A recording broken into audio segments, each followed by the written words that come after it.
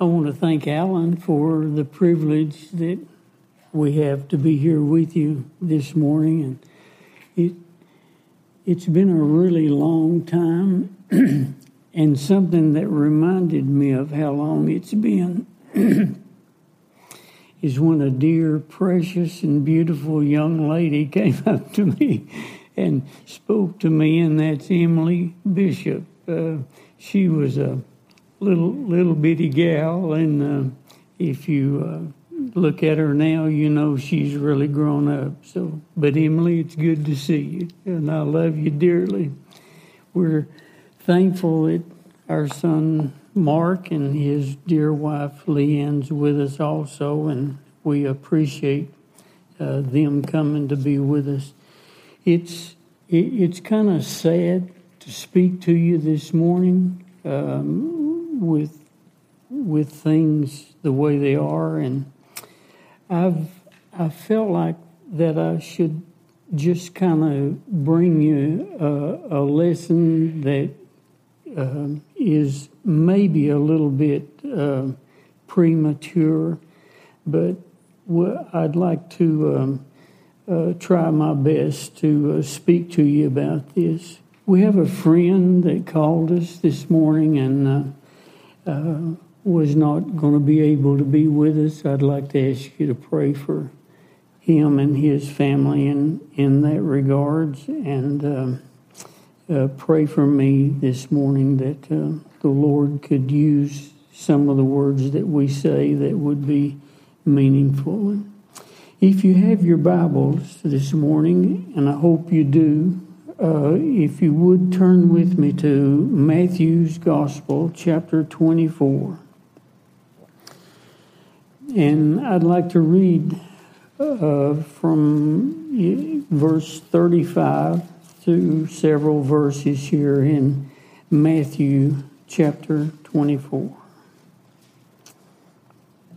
And as you know, Matthew's Gospel is highly dispensational and prophetic, and these are words that he utters for us.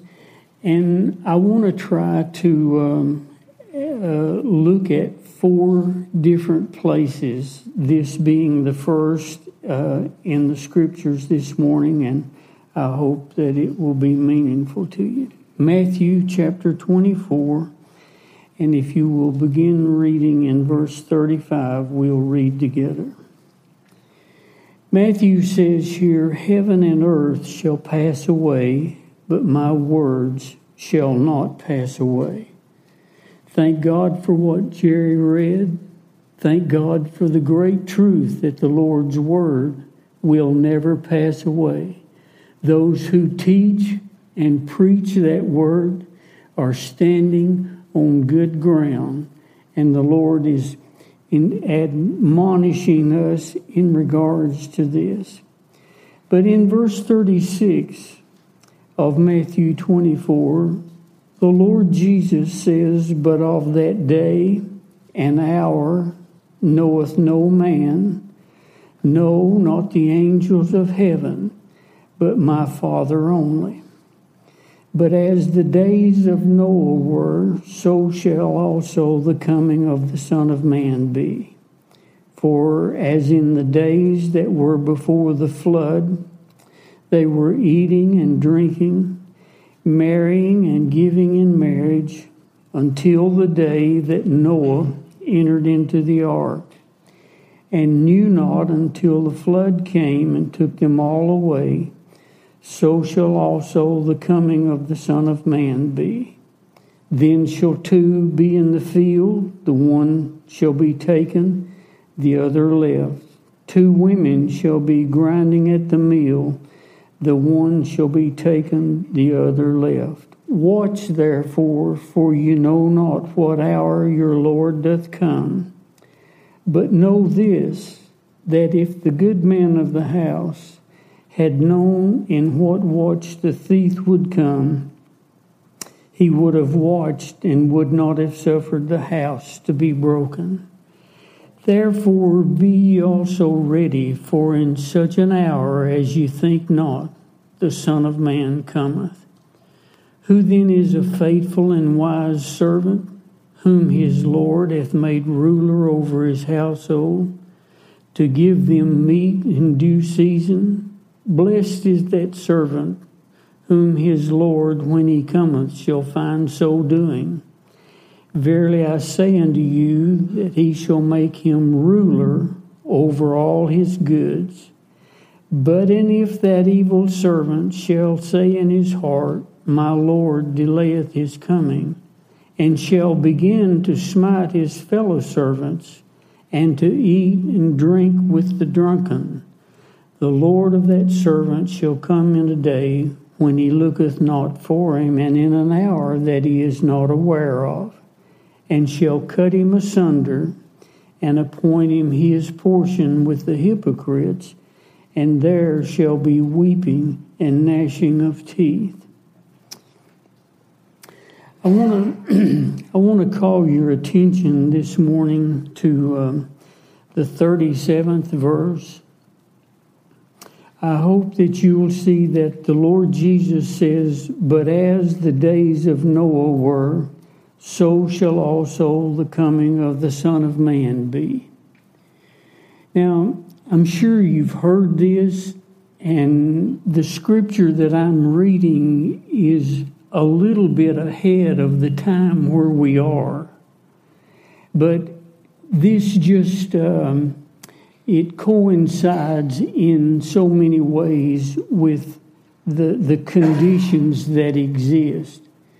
So what does the Lord mean when he says, as the days of Noah were? Now, in order to recognize that, you have to turn back with me to Genesis chapter 4 and chapter 5 and chapter 6. These are the days that exist before the flood came. And if you'll look back there in these 3 chapters, we'll just kind of go through them and look at some things that the Lord is referring to. If you look in Genesis 4, you're going to see this story of Cain and Abel. And you will see that Cain is murdered Abel. Cain is standing before the Lord in his vengeance, and he has built a city in chapter 4 of Genesis in verse 17. And then there is all kinds of remarkable things that have occurred. The descendants of Cain have done have many inventions and so forth. They have developed in regards to the worldly needs. It's kind of ironic when you read Genesis 4:16 through 25, how that there is all kinds of inventions that relate to music, that relates to metal work, that relates to agriculture, and so forth. And then you come to Genesis 5, and you see the genealogical line that comes to Noah, and then eventually to the Lord Jesus himself, and there's nothing there. It's just the fact that they lived, they had a child, and they died. But in comparing that, don't forget that the Lord says, Blessed is he that dieth in the Lord. And you can see that there's a great difference between Genesis 4 and Genesis 5. Nothing outstanding here except one thing. There was a man who did not see death. and was taken out of the way. And this is what we look forward to today. In regards to the world is developing. It has ingenuity. It has spectacular things such as computers, which are the evilest thing that ever occurred on the face of the earth, because I don't have one. But at any rate,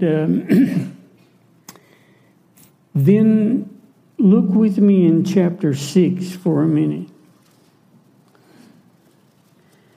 In Genesis chapter 6, we have this story of the sons of God and associating themselves with the daughters of men. Now, I'm believing that the sons of God are angelic or spirit beings. Others don't agree with that. However, when we get to heaven, they'll see it then like I do now. But at any rate, this is what I believe. And this was an awful tragedy. There were giants in the earth at that time. Look in Genesis 6 and verse 5. You'll see that these days of Noah that our Lord refers to in Genesis 5, that every imagination of the thoughts of his heart was only evil continually.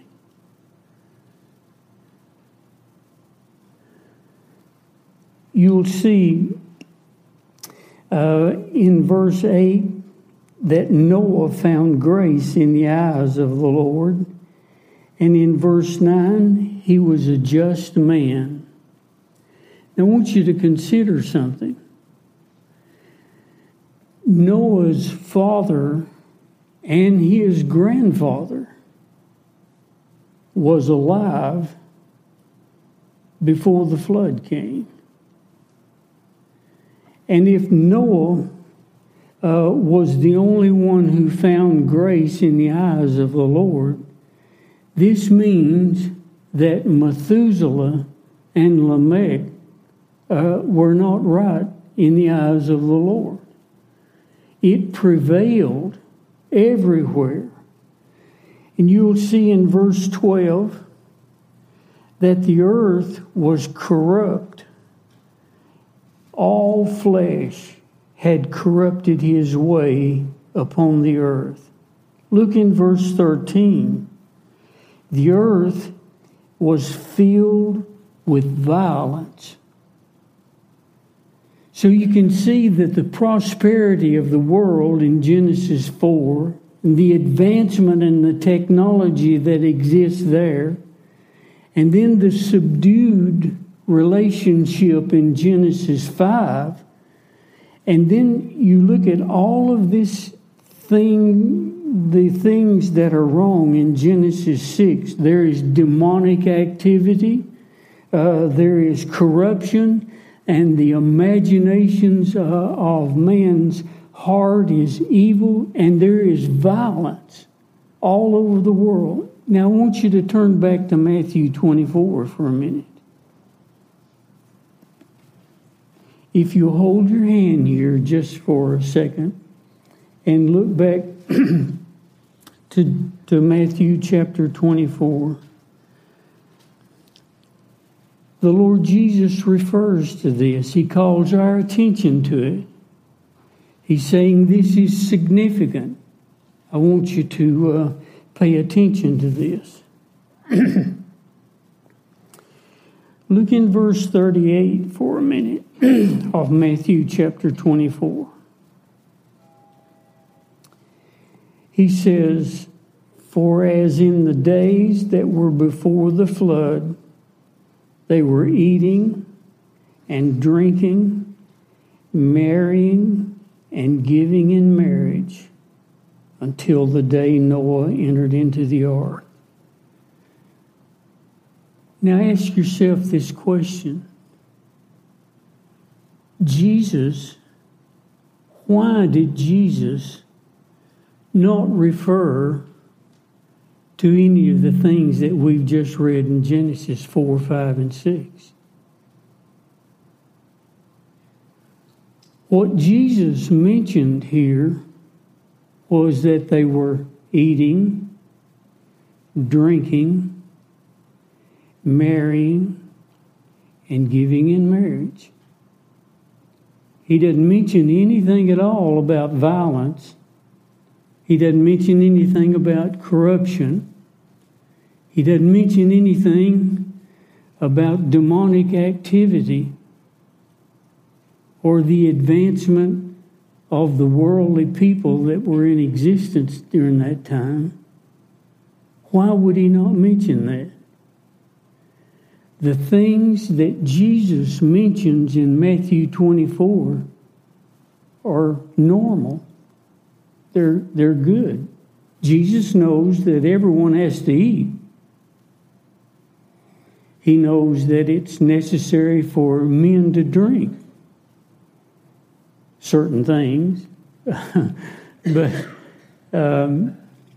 and it's normal to marry and to be given in marriage. What's the Lord trying to show us here?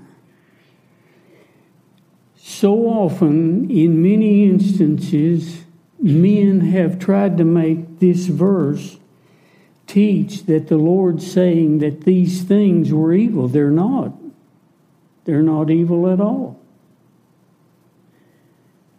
But you know what the Lord's trying to show us?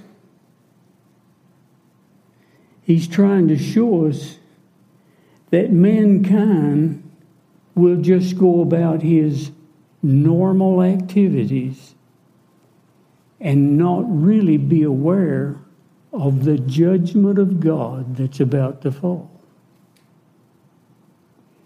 Proof of that is in verse 39 of Matthew 24. In verse 39, Jesus says, "They knew not until the flood." It wasn't that they didn't believe what Noah said. They didn't know. They were ignorant of it. Can you not see this morning that the world is ignorant of the coming judgment of God upon this world? Well, how is that possible? It's possible because of what Paul said in 2 Thessalonians chapter 2. I'd like for you to turn there with me for a minute. 2 Thessalonians chapter 2.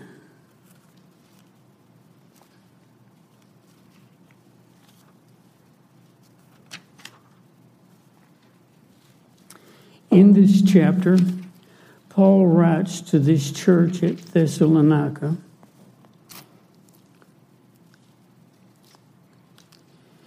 and he's telling these folks in this city of Thessalonica not to be alarmed in regards to the day of Christ.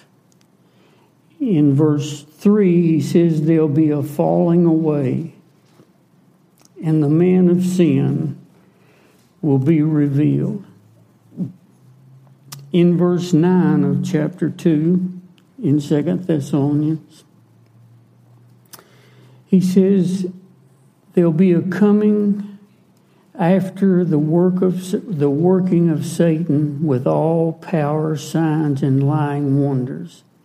In verse 10, he says this will be with all deceivableness of unrighteousness in them that perish, because they receive not the love of the truth, that they might be saved.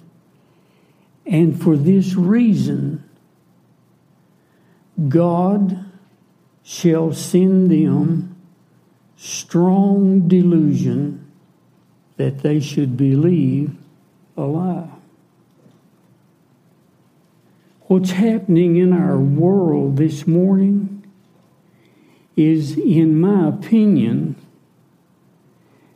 the beginning of this strong delusion that will cover the earth, and men will turn from the truth to believe a lie. And that lie is to deny God, as Romans chapter 1 indicates. What's happening to our world? We are entering a period of time from which there will be no change until Jesus comes. And if you look with Genesis chapter 6, God told Noah that. And if today you pay attention to the preaching of the world, you seldom hear about the second coming of Jesus Christ.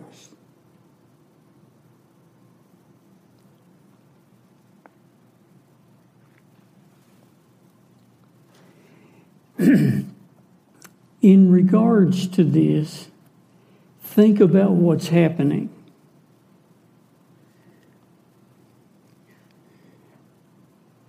If you're an older person,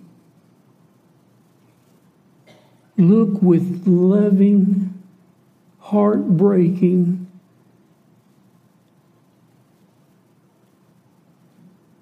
eyes on the younger generation and see what's occurring.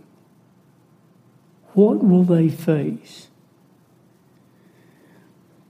We have entered into a period of time when men, under this strong delusion, are going about their normal activities with no thought in regards to the events that are occurring in the world, as meaning that our Lord Jesus is soon to return. It used to be that men would be alarmed when you spoke of the mark of the beast. You need not worry about that today. Look at the athletes. Look at the young people. All of them are marked. They probably won't be room for the mark of the beast on the way they're marking their bodies. It used to be that men would refer to the awful event and say that someday governments will reinstitute the guillotine and people would be beheaded. That's not true today. The evil forces of our day are doing it on their own. It is an indication of the fact that our Lord Jesus is soon to return. And before my time runs out, let me point something out to you. This week, we have seen the fulfillment and the actual experience of Romans chapter 1. When men, professing themselves to be wise, become fools. There are at least 5 in the world today.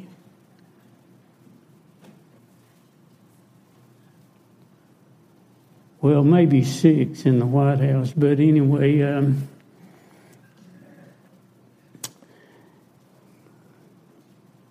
think of this.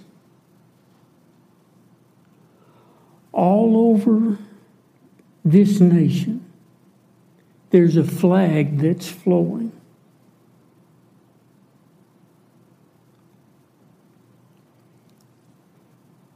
And you would say, what's wrong with that?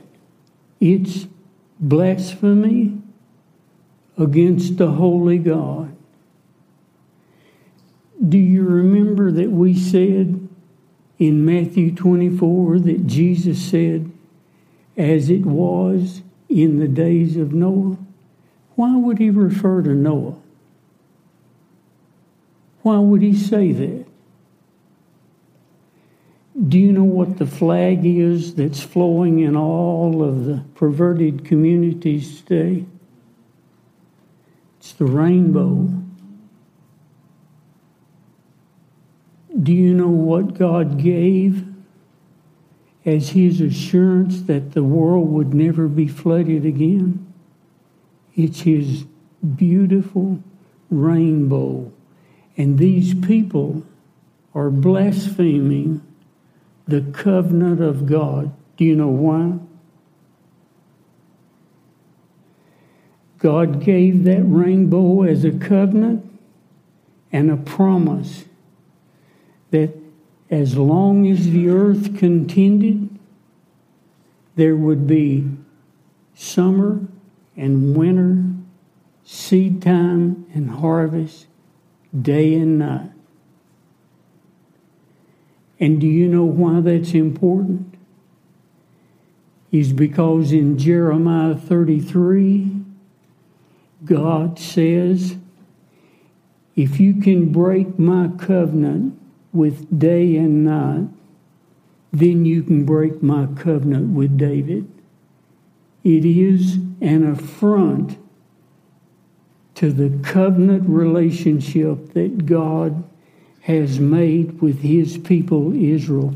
And don't forget this. In days to come, one of the leading harbingers of this sexual perversion will be Jerusalem. And the way you know that is because in the Revelation chapter 11, in the time of the tribulation, it will be called Sodom.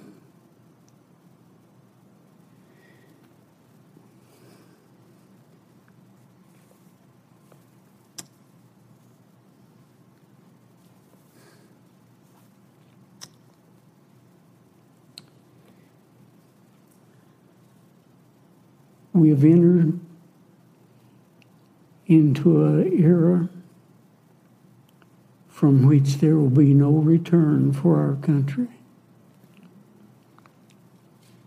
Glenda and I rode around in the community in the quiet hours of a Sunday morning.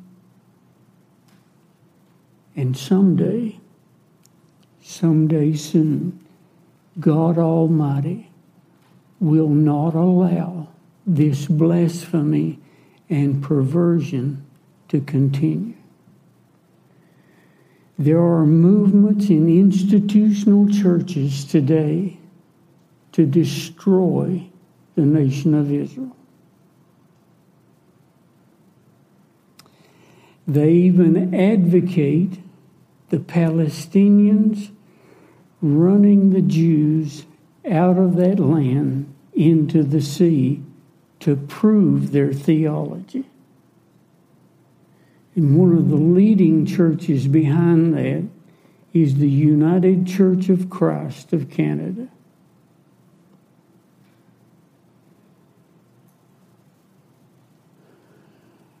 They have a huge church in Chicago, Illinois,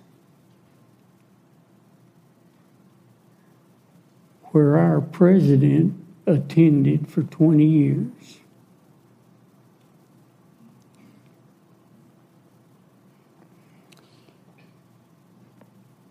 If Isaiah chapter 3 is important, when Israel disobeyed God and turned away from him, God gave them leaders that did not belong there. Some of them were children. Some of them were women.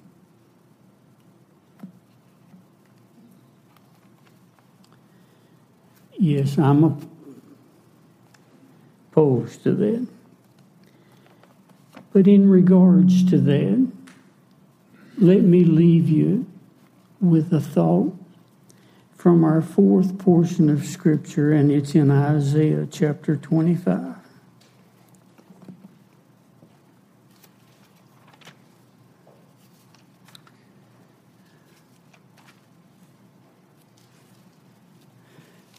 If you'll look for a minute to Isaiah chapter 25.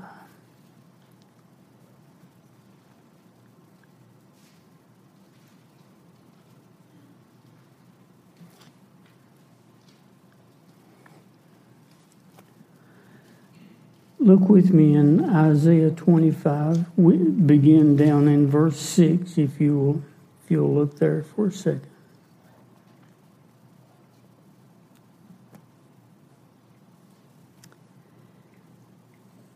Isaiah the prophet forecasts something, and in verse 6 he says, "In this mountain shall the Lord of hosts make unto all people a feast of fat things, a feast of wines, of fat things, full of myrrh, of wines on the lees, well refined." In verse 7, he will destroy in this mountain the face of the covering or the delusion cast over all people, and the veil that is spread over all nations. And that's when our Lord Jesus will come to rule and reign in his kingdom. When he will dispel all of the foolish notions, all of the things that this world has counted as important when he comes to rule. We have much to look forward to. We have much to dread in the next few days as well. God's wrath will not tolerate blasphemy but so long. He will not give this world rest. And I'll close by saying in Matthew 24, you'll notice that Jesus said that there'd be two in the field, that there'd be two women grinding at the mill. If you compare that with Luke's gospel, you'll see that Matthew left one out. In Luke, it says there'll be two men in the bed, but he left that out in Matthew.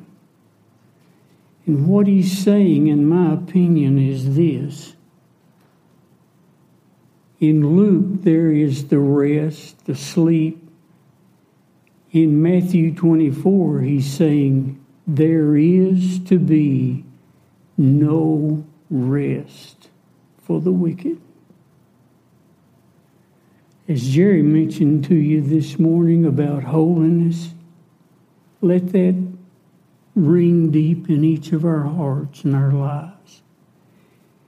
I hope that you're aware of the times in which we live. They're dreadful times and will only get worse. And the only good news is that we know Jesus Christ, and we believe that the rapture is imminent at any time. And you would say, preacher, that's almost unimaginable.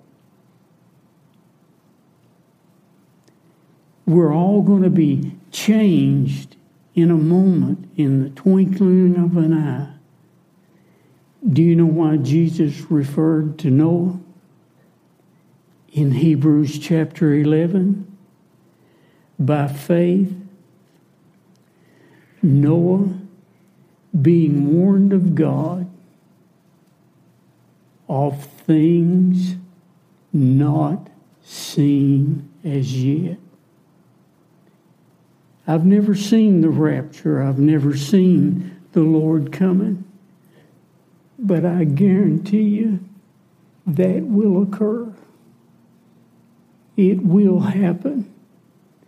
And I intend to stick to it as long as God gives breath.